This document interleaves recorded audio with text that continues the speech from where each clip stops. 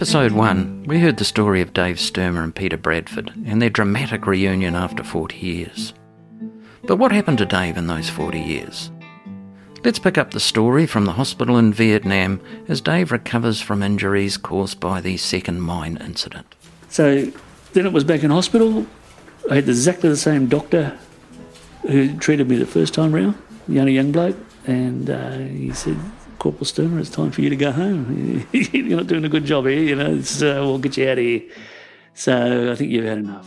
I remember them flying us into Butterworth. We went back to Butterworth. Butterworth is the RAAF base in Penang, Malaysia.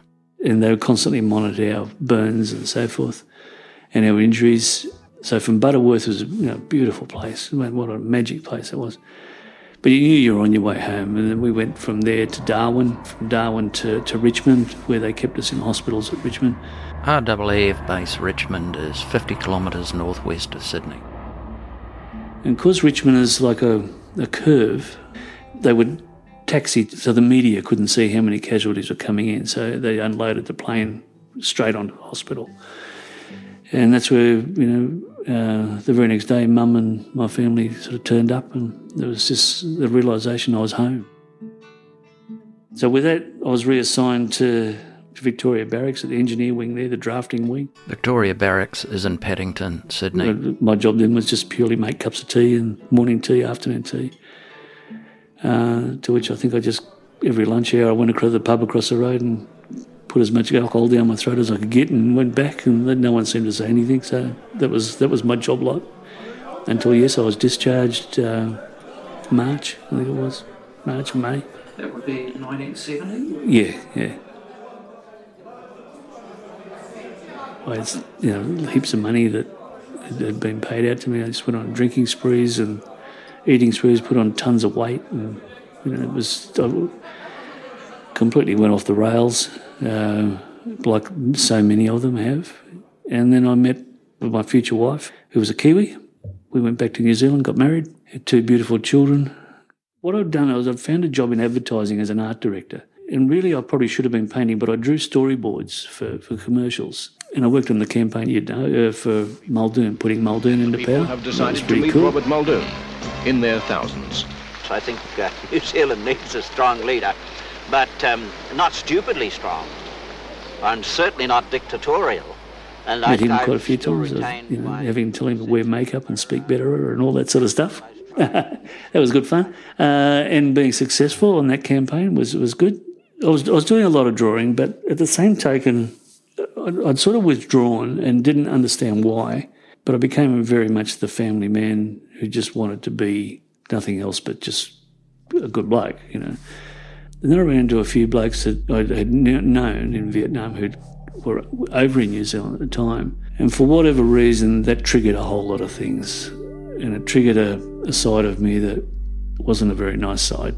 I wanted to start fighting people. I drank way too much. I became more invincible. And I wasn't a nice person. So I've got to be really honest, I wasn't. And I've got to give credit to my then wife, who neither of us understood why.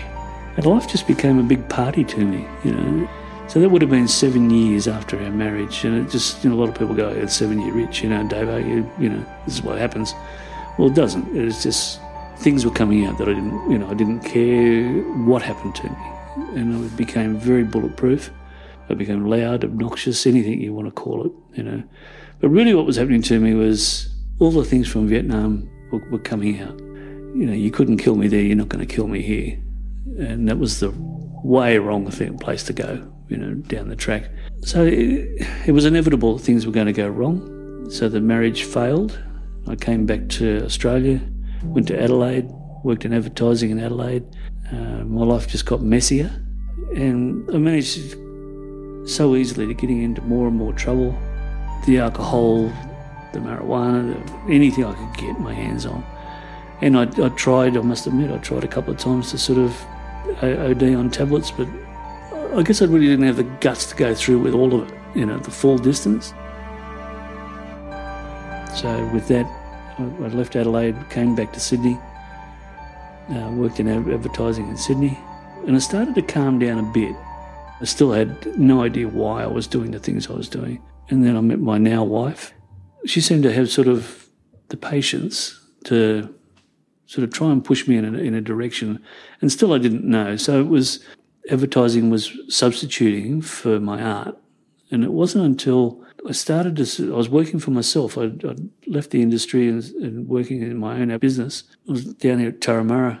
I really thought everything was going to go really well, but it didn't. It started to go downhill. So I saw my doctor saying, look, I know there's something really wrong here. I need to sort it, because even now my wife is starting to trig there's something very wrong. But I was certainly still on a self-destruct course, and I don't know what it was, but my doctor pointed me at the right direction. Dave starts seeing the same psychologist he still sees today. He's a straight shooter, given me the tools to manage my PTSD. So he managed to sort of get it out, the whole thing. And with that, I started to paint. Why? I don't know. What it led me to is I wanted to paint scenes from Vietnam. I wanted to tell my story through my art. My art emerged, and I started then to see a clearer picture of what it was. Since I've started to sort of put Vietnam over my shoulder, I suddenly realised I want to be able to help diggers of today. Because I think in a lot of ways, diggers of today are their own worst enemy. They won't admit there's something wrong. Getting them to speak up or talk to them in confidence or get anyone to listen is a big, big thing. If you talk to a digger for 5 minutes on Anzac Day, all of a sudden your life won't be so bad after all. Some of the things that these guys go through, it goes a long way into sort of someone cares. The point I'm making is making people aware is a really big thing.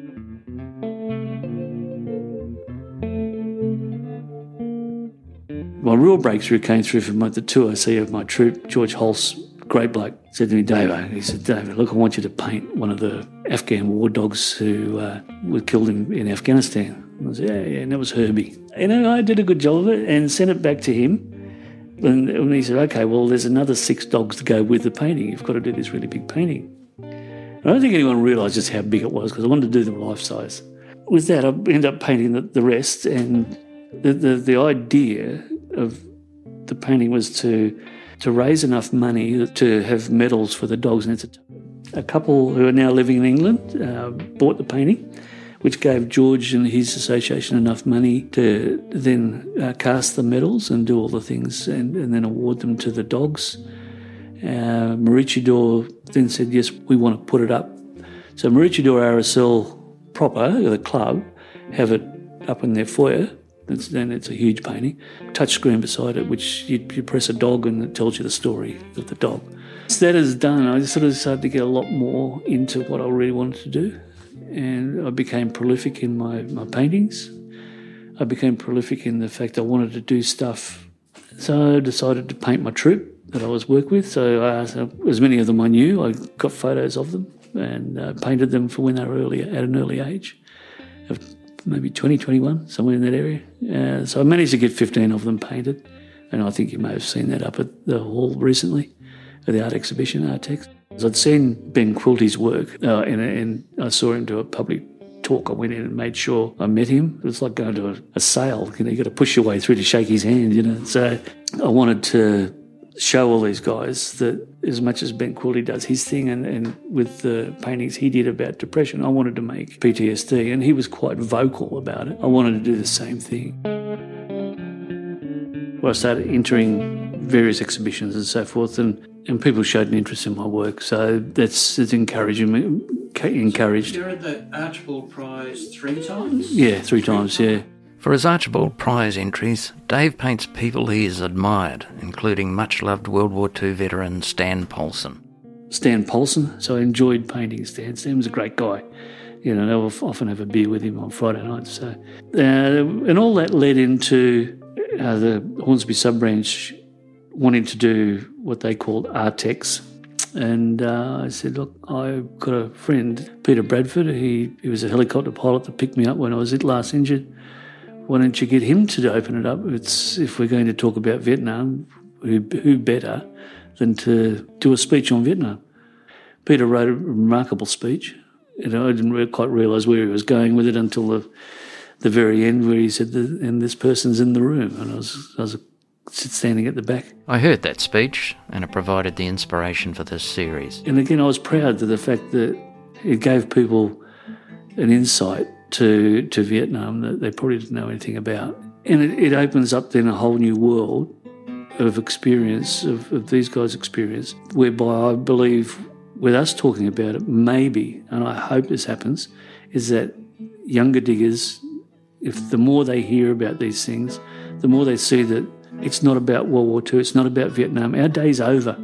We're the old blokes, and what we should be doing is really, within our community, going to our young diggers and saying, look, if you've got issues, we're here to help you. If you want to ring up someone at 2 o'clock in the morning, ring them up, and talk. But don't get on the piss. Don't go starting trouble. And I want people to understand that PTSD is an issue, whether you're a policeman, you're AMBO, a fiery, everyone should take the time. It's not just confined to the military. And I think our politicians can do a bucket load more. I think soldiers themselves can do a bucket load more to help themselves in the sense of putting their hand up and saying, I've got a problem. If we've come home after being through a heavy experience, I feel we've got a job to do. There's something else for us to do. It's not just we're home, hey, look at us, we did this. Hey, get back in your community and see what you can help with. Should someone sort of put their hand up, I'm only too happy to sort of talk to them. I have a saying, I choose to be happy. Sometimes I get a bit too cheeky with it, but I think a little bit of Aussie cheek is good value. Produced by Neil Ashworth, with funding from the Community Broadcasting Foundation. Music by Clive Lane and Rowan Lane.